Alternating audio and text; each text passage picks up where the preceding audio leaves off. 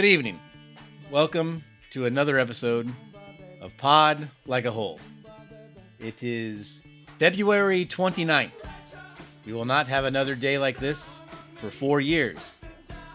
And wait, is that how leap years work? Did I get that right? You got it right. Okay. Yep. And in just like 4 years, tonight, there are four of us. You have Mark and Eric and Steven here to discuss David Bowie as usual. But also in this episode, we will be discussing David Bowie and Queen and their fantastic single, Under Pressure. And joining us is our friend, Ryan. Hello, everybody. Hello, Ryan. Hi, Ryan. Hey, guys. Eric, will you please say hi to Ryan? Yeah, of course. Good evening, Ryan. It's a pleasure. Your warmth can be felt over the airwaves tonight. Thanks for joining us. So, yes, Ryan is another Sacramento area pal from our groups of pals. And Ryan, what's your story? What are you all about? What am I all about? Yeah. I don't know. I'm a musician. I'm a working single father. Just killing it every day. You know what I mean? I don't know what else to say. I love music. I love, Queen and David Bowie. So it's got to count for something today. Yeah, we didn't want to have a counterpoint talk tonight with somebody that didn't like either of those things. Right. So David Bowie, are you a longtime David Bowie fan? I mean, everybody seems to be, but do you have a story about your first time thinking about David Bowie? Was it the cod piece in Labyrinth? What was it?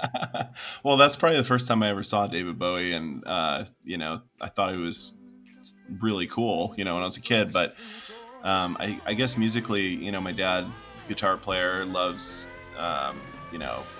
rock and roll music. Loves Ziggy Stardust and the Spiders from Mars. Big Mick Ronson fan, his guitar player. So, I mean, that was kind of how I was first introduced to him. And during high school, I was more into like what was coming out in the time. I wasn't really listening to older stuff as much. So it wasn't until I worked at Dimple that I really got into like Hunky Dory and some of his other albums that I really kind of got obsessed with for a while. That is a familiar story on multiple levels, and yes, everyone here we all worked in the Dimple trenches, so it's yep. This might be the first time we've had four people from Dimple on here. I've lost track. It seems that more people work at Dimple than I can even remember. Yeah, me and Eric worked together. We did. Yes. Ryan, am I crazy? Were you in a band back then? Something bandstand? Something? Band? That... I was in a band. I was in a few bands. I felt like that was in the name, or maybe I'm crazy. No. Okay. No, I was like in a couple different new metal bands back then. Sure. Yeah. Ryan, you were in the Little People though, weren't you? The Little People, they were fun. They were I believe the front man was the artist known as Skinner, who's world renowned now. So yeah, there you go. Yep. I just found all of my old CDs from that band. I have about 300 of them that I never sold. And I told Skinner that the other day when I was talking to him, and he started laughing so hard because he threw all this away. He's like, "Why do you have those?" Well, not everybody has a bunch of, not everybody's doing album covers for Mastodon now. All right. So you gotta hold on to some of that stuff. Yeah, exactly. Yeah, well, it's too bad the Dimple's not around anymore, so you can't just go stand out front of one of them and sell them there. I know, it's a real bummer. So, in regards to Queen, when I think of Queen, I actually think of you. Oh. I don't know when that association started, but at some point it did. And what's your deal with Queen? Yeah, so like Queen, I think originally, I think when Wayne's World, I mean, I knew who Queen was, but Wayne's World came out, and then I realized my dad had the record of A Night at the Opera.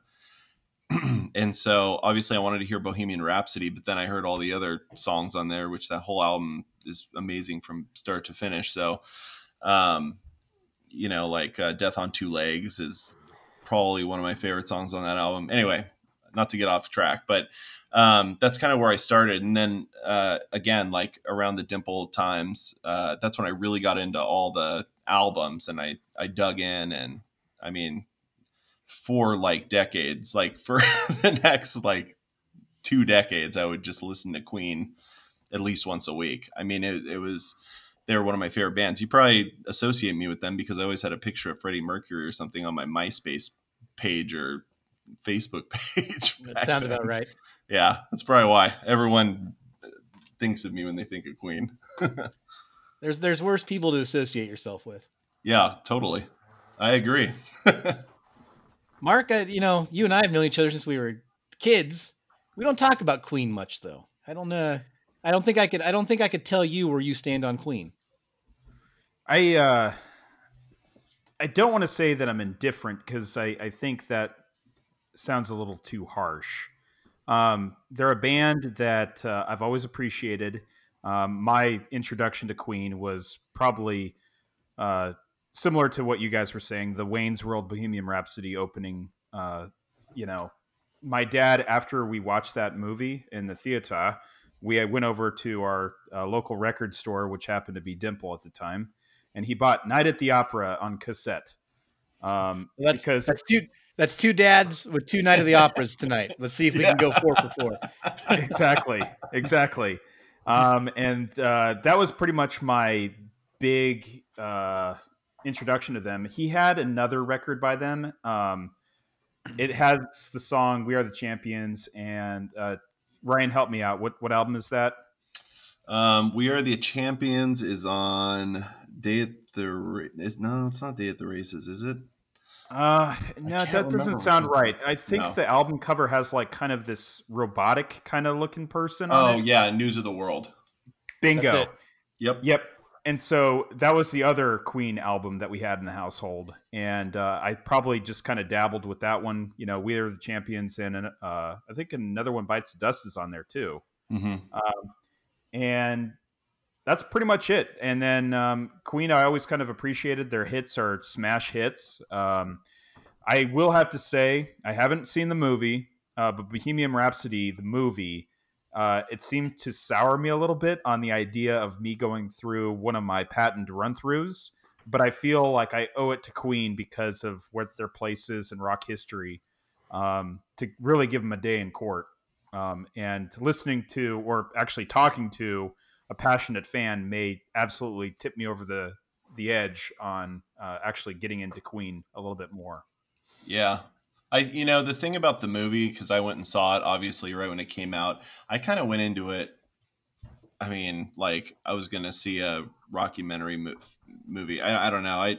I just don't like those kind of movies. Biopics. Yeah, biopics. That's what I meant. Not rockumentary. The worst genre. Yeah, and wow. None of them says me.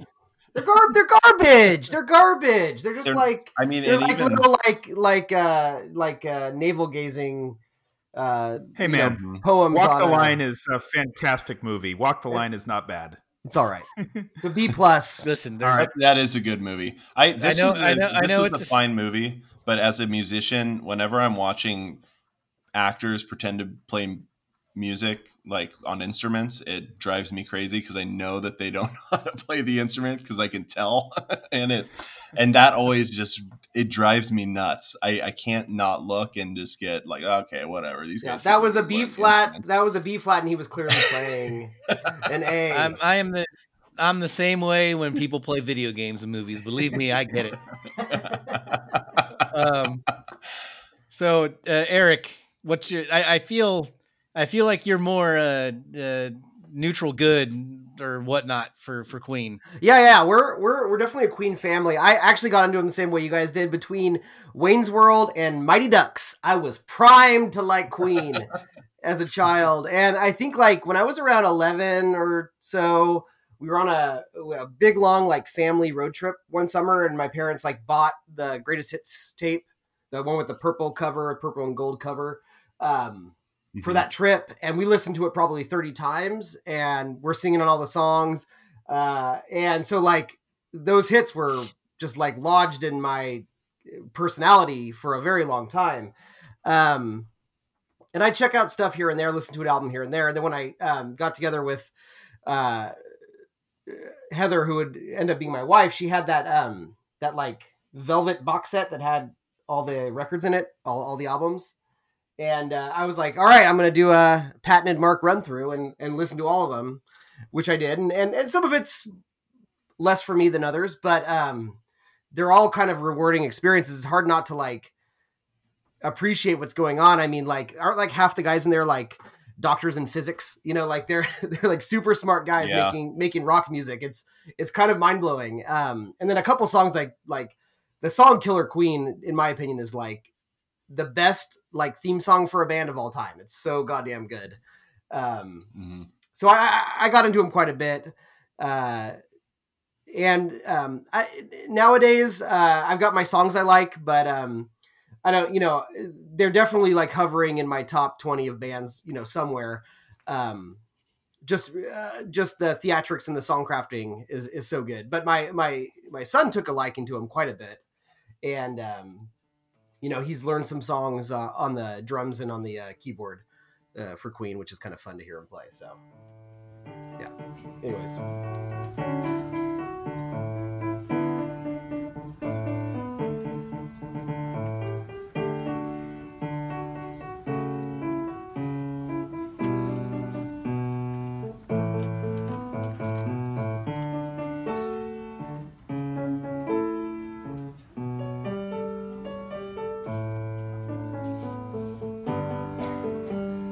Excellent. Yeah, I actually, the Wayne's World thing checks out. And around that time, my dad showed me that he had a copy of Night at the Opera on vinyl, which I actually, he gave it to me. I still have that. And I can't remember, I mean, that tribute to Freddie Mercury after he died, was that before or after Wayne's World? Anybody? Nobody? Ooh, I don't. Yeah, sorry, not. At It's the top of my after. head. It's after. Because Wayne's World was 1990, right? All right. 91, I thought. I 92. feel like Wayne's World and Terminator. Yeah, one early memory also of mine of Queen, obviously, was at that tribute when Elton John and did Bohemian Rhapsody and Axl Rose came out and sang the ass kicking part. That was I still think that's one of the fucking coolest things I've ever seen. Nice. And I never became a super fan. I really should give all their albums a front to back. I've listened to a couple of them all the way through, but yeah, I owe it to myself to dig a little deeper. But some of their, you can't deny their hits, like Mark said, and also I don't think it's a hit, but I love that bicycle song. Oh yeah. Well, I think with song. With their, if you go an album at a time, just in chronological order, their self-titled album, Queen's amazing. Queen 2 is amazing. And those two, there are some, what do you call it when there's like 3 songs in a row? I can't think of the term for that, but they all lead into each other. There's one particular one with it's called like Tenement Funster and Lily of the Valley. I can't remember what it is, but it's like one of the best, Trifectas. It's like a trifecta of songs, I guess you call it, and they just lead into another. And one of them is written by the drummer, and it's an amazing song about when he was poor and living in an apartment. Like it's so great. Like they have so many great songs that, probably one of the reasons I couldn't think of what album "We Are the Champions" was on off the top of my head is because it's like one of my least favorite songs of theirs. Sure. Because there's so many other great songs. I mean, that are just so impressive, like the composition and just the vocals, how they layer his vocals. Or how he layered his vocals in the studio. It's just mind blowing. I don't think anyone's ever done anything like that since. It's great. Yeah. So, I know exactly what you're talking about. When it needs to be, there's like 5 Freddies happening at once, and it's fantastic. Yeah. So,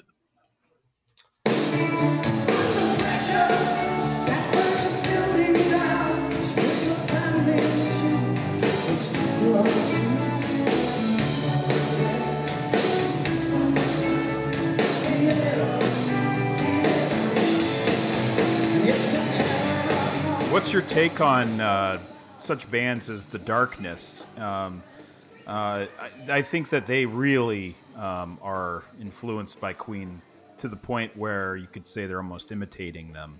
Are they in any of your on your radar or anything like that? Yeah, absolutely. When they first came out, I was absolutely in love with that band. He sings only in falsetto, pretty much. I mean, it's very rare that he's not singing falsetto. So, I think he has less range than Freddie Mercury did because he could do anything pretty much.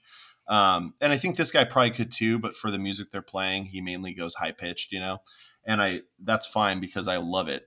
But I mean, on one of his, I can't remember which album it was of theirs. I think it was their third album. They covered a Radiohead song. They covered Street Spirit, and No, it was That's wild. absolutely amazing. I mean, it was I just will. like I would never thought, But then you hear it and you're like, it makes so much sense. It's like so they're a great band too, and yeah, I feel the same way for them. If there's anyone coming close to like that kind of like just epic sound, like I don't know, it's just that it's got to be what's his name? It's like Justin something, or I can't remember his name, but Right.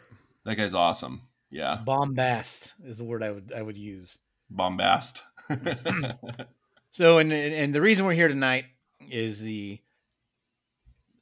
Vanilla Ice inspiring track "Under Pressure," and is when David Bowie and Queen happened to be recording in the same studio, or the same building, and just kind of tossed this one off. Isn't that Eric? This wasn't planned for months or anything. It kind of was just a happenstance, if you will. Right? Yeah. So they were recording Hot Space, their 1982 album, and Bowie was working in the mountain studios that he likes in Montreux, Switzerland, and he was actually recording his vocals for the Cat People song that we'll get into in the official episode coming up. But they brought him on to collaborate on a track called Cool Cat, and he laid down some vocals and fucking hated them. Bowie was like, this doesn't work, scrap it. And how do you feel about the song Cool Cat, Ryan?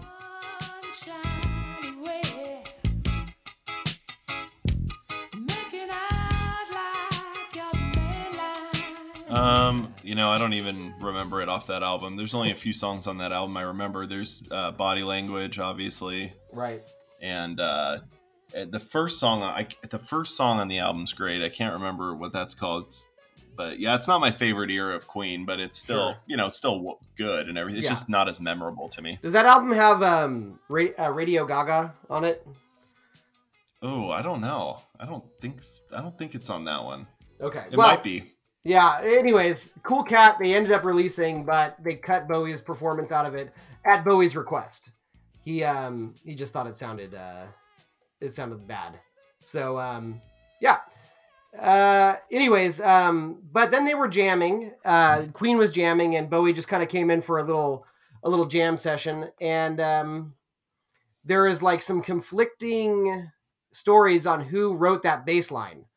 But when it all comes down to it, it's Queen's bassist. I think when you look at, and Bowie always gave credit to John Deacon, for Deacon is like very humble. He doesn't remember writing that bass line. He actually credited it to Bowie, but Bowie's like, no, that was Deacon. And it was during this era that John Deacon was kind of, in a way, taking the reins on Queen. Like Another One Bites the Dust was a few albums earlier. Like his like thumping bass lines he always had like a song or two where he was like front and center for Queen. Anyways, so his bass line, they kind of went from there, and there was a lot of scatting involved and in their little jam session without actual lyrics, and then they built it from there. Does that sound about right? Anybody know any more about it? Yeah, that's my understanding of it as well. I know that there was some, I think that we went back and forth on who created that bass line, but ultimately everyone, for the most part, agreed it was Deaky or John Deacon. Right. Yeah. And and if I understand correctly, in the trades that I've read, is that neither of them thought much was going to come of the song. They didn't. They were just kind of like, this is all right. I don't know if this needs to be in any of our records. and which is mind-boggling. And so they released it just as a single, I believe. Was it a single? Was it for was it for some kind of Farm Aid or anything? I guess it was just a single. No, it was a single, and then Yeah. then they dropped it on the.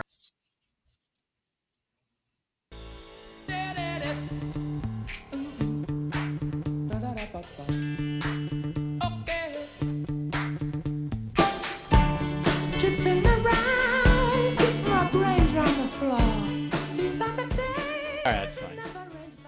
So Eric, you're talking about that bass player. Yes.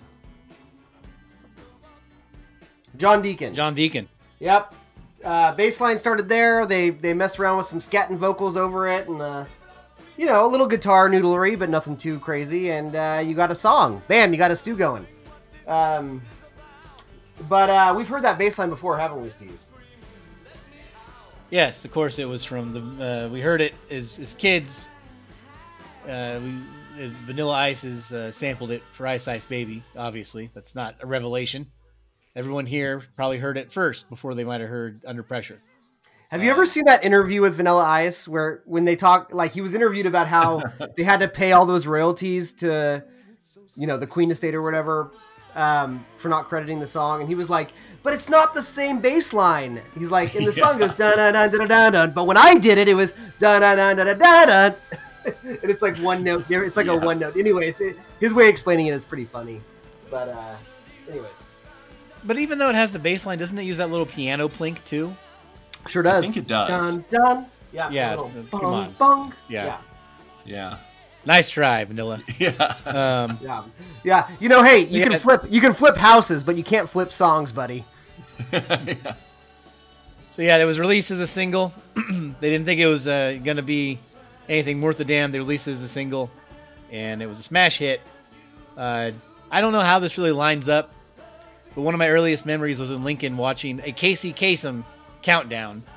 And even though I feel like this had to be a few years later, I don't know if he was doing the best songs of the 80s so far or something, but that video was definitely on there. The video is very memorable to me, and I don't think either of them appear in the video. It's stock footage, right? Yeah, it's kind of like a Koniuszkotsky kind of thing. It's like, footage of people working, footage of nature, footage of people just grinding away who are under pressure. That's about it. But I think with the rising action of the song, the clip, they cut it together so it kind of moves faster and faster towards the end of it, and it's great. But it's that's how they put the song together, and the critical reaction is everybody loves this song. Everybody did love this song, and I'm sure the four of us think this is a work of art. Mark? So Mark, this is easily probably in your top 20 Bowie songs. I just have a gut feeling, like I've heard you say it before. That you have, and I would absolutely concur with that sentiment. I think it's one of the greatest duets in one of the greatest songs of all time. The little back and forth between Bowie and Freddie Mercury is something to behold. I mean, if you think about it, this song really does have it all. It has the hand claps, it has some vocal warm-ups. It's got Freddie Mercury doing the okay. You got the people of the street. And of course, the most recognizable bass line in all of human history. This song is just something else. The other evening, I was enjoying a little bit of Daddy's Gummy Bears, and listening to this song and headphones really brings it to life. You've got Freddie Mercury just playing chess master, just sparring it out with Bowie. And I could just listen to this song once a day for the rest of my life to just really bring me up. It's got church organs. It's got everything you could possibly ask for. It's just a fine work of art. Really, yeah. What you say about how if you listen to it once a day to bring you up, it is very interesting. It's a very empathetic song, obviously. Under pressure, kind of, singing about everybody's kind of under pressure. But yeah, when I listen to it, I always get a sense of relief, and it's the subject matter, but also the rising action in the last 45 seconds of the song. You can't beat it. It's it's right around the guitar. I kind of Brian May starts doing kind of a Pete Townsend anthemic guitar strum, and it has the is it give love one more chance? Is that what he's saying? I believe so. Yeah. Yes. Yeah, and he starts, give love, give love, give, and then David, da da da da da da, and then their voices they gel together, and it's just it gives you goosebumps just talking about it. It's awesome. They really on this for a sense of rising action. It's up there with the best of the songs where they manage to subtly just turn it to 11. And before you realize it, you're like, shit, I think I have a tear in my eye. So it's just, you can't beat it. Ryan, I mean, you listen to the song once a day? Do you at least think about it once a day? I probably hear it at least once a week because I listen to the radio in my car because, I don't have a long commute and I just do. But I love how it builds to this crescendo and then it just like releases and you feel, I don't know. I feel like you guys articulate it a lot better than I do, than I'm going to be able to. But, it just builds up to this thing. And then, it, like you said, with Brian May going into that Townsend-esque whole chord progression, it just like gets you going every single time. I'm kind of bummed that I didn't know about this. Like I had to hear it from, Vanilla Ice first, kind of, because Vanilla Ice. I remember I was I was watching the movie Grosse Pointe Blank when I first heard Under Pressure, and I was like, wait, why are they playing a Vanilla Ice song? And then all of a sudden, I was about to bring that movie up too. Oh, you were? No, that's where I first like really heard it, and I was like, that's a good song. Who even is that? Because I didn't even know who it was. And then I bought the Grosse Pointe Blank soundtrack because I love that movie anyway, but I bought the Grosse Pointe Blank soundtrack and I was like, this is Queen with David Bowie. Are you fucking kidding me? Like, where did this come from? Can I interject? And I'm going to let you get you back to the point here, but I actually watched that last weekend again. I've seen it a lot, but I like, there's a joke, Scott Aukerman of Comedy Bang Bang had a tweet a couple years ago. It was like, I love the song Under Pressure because it tells me when my characters in my favorite movies are getting stressed out because it's used in so many movies. But I love how it's used in that movie because it's just a great, like, funny, dark comedy movie. But in like the one moment where he's like, oh, I could have a future where I'm not killing people. I'm actually making life. He's looking at this baby. And that song plays. It's great. Yeah. It's a great moment. It's like the best used in that movie. So sorry, go on. No, I mean, I was pretty much done, but I mean, I associate it with the first time I ever heard it being like in the theater, seeing that movie and being like, what is this? I didn't even know this existed. And, it's obviously two of my favorite musicians of all time. So it's just the ultimate for me. Nice. Yeah.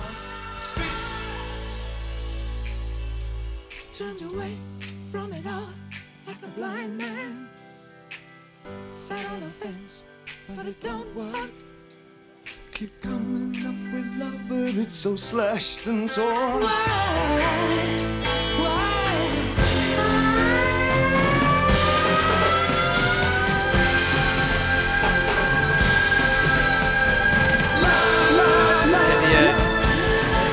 The way that they were able actually to put this song together, I mean, when you focus on it, have any of you guys listened to the isolated vocal tracks of this with the Freddie Mercury bebopping? No, yes. I never have. Yes. Yeah, Eric, you listen to that. Ryan, you can Google it. Just Google Under Pressure isolated vocal track. Yeah. And it's actually him and Bowie. And it's just and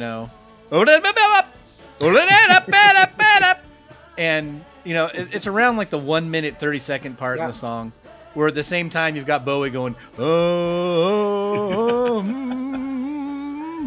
and there's no reason it should have worked. It really does sound like they're fucking around when you listen to it by itself. But they were able to, it's a very weird song. It is. It's extremely weird. It has a strange pace. Can I say, what's great about this is it's not Bowie and Freddie sparring on vocals. Bowie knows he's outmatched when it comes to range. Like, Freddie can Freddie can hit the rafters and the panels. Like Bowie's a great singer. Obviously we're doing a podcast about him. We love him, but he knows his range. So his input is very much like strategic. Like he does what he does best when it needs to be done. And Freddie's just all over the place the rest of the song in a great way. And I would say scatting would not be in my my top favorite vocal stylings, but you don't even notice it in the song until you know it's there, and it's so beautiful how it's used. It's fantastic. No, they are artists, and then they're using their voices to do more than just sing. They're really, it's almost like a Jackson Pollock painting that actually doesn't look like shit. It's it works out somehow. And you're right, Bowie is strategic, and he does more, he does more shading than Freddie does in this song, and it works perfectly. Yeah. The lyrics are very simple. Like you said, it's about pressure. A lot of it is like some very kind of vague references to homelessness. There may or may not be a reference to like closeted LGBT people in it, but just generally like, how hard the world can be, and how you can't really like, it's very sunshiny. You despite all that, if we can still believe in something, love, humanity, whatever, it's enough to get through the day. And it's a very simple message, but it's nice. It's nice. And even the way it ends with the da da da da, and then just the snaps. That's so elegant, so nicely done. It tells a whole story of some sort in just one song. It's like watching a whole movie. Yeah, it kind of feels like the song is supposed to be like one day. It's like pressure, and it's all intense, and it's building up, and then it somehow gets to a point where you kind of let go, and you're like relaxing, and then it just kind of fades out, and then it's supposed to just start all over again the next day type of deal. I don't know. It's kind of this weird. You clock out and you have a beer on your porch as the sun goes down. Yeah. And you snap your fingers like wonderful. Every grown man does. And then, you listen to the song again, because it's actually a good thing it was a single, because it is very repeatable. You can put this one on repeat and listen to it for about 2 hours. Oh yeah. By the time it's done, you're like, I could do this again. That was a good time. Little supplemental material to this song.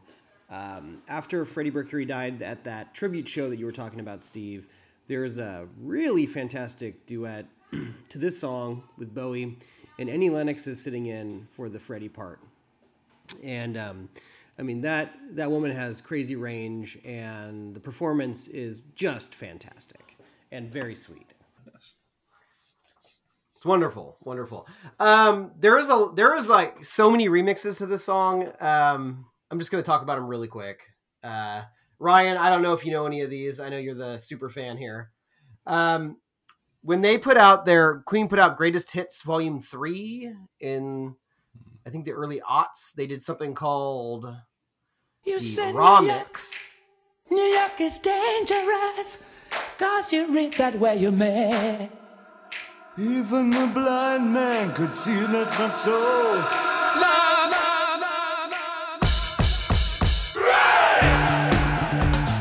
People on streets.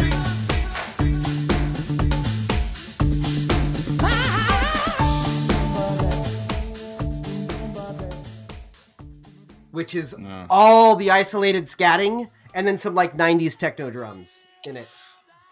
It's very scat heavy. I may have heard that over at Tin Seth's house. He has, I think, all of those greatest hits albums. I'm not a big fan of remixes when it comes to like.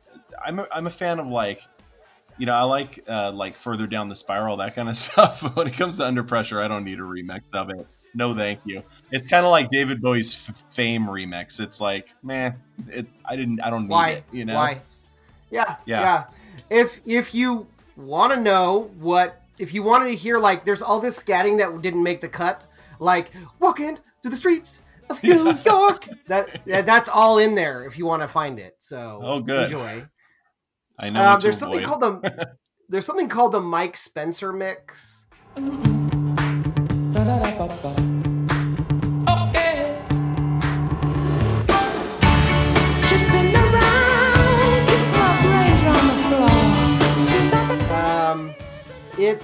It's a little bit more distorted and heavier on the low end.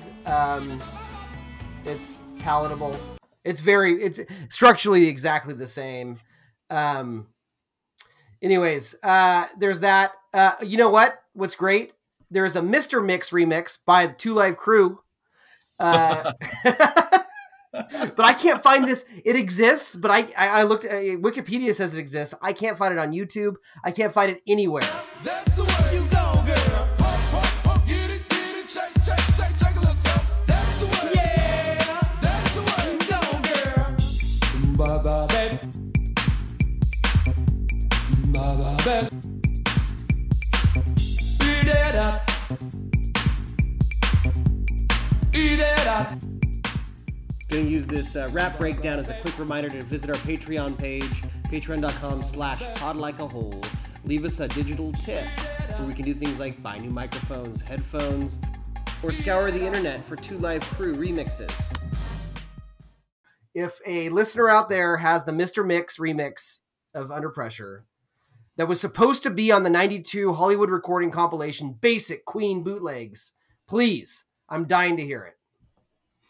The Brazilian electro house group Lazy Kiss did a remix.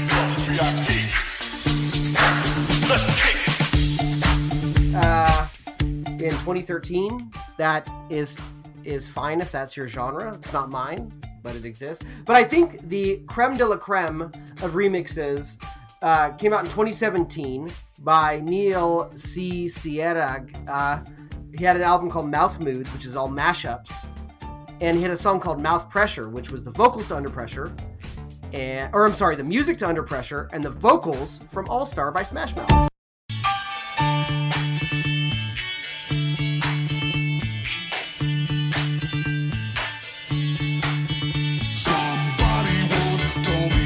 Which you guys know. Okay, that I can get behind.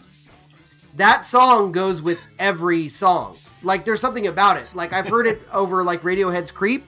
Like, that song you can mash up with anything. I think the key signature is so vague that it can go with anything. So it actually does work just fine. Mouth Pressure. So there you go.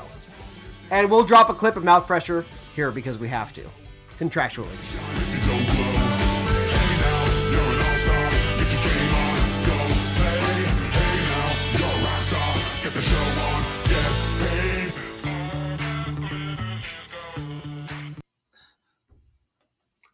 All right, that's all I got on the potpourri of Under Pressure remixes.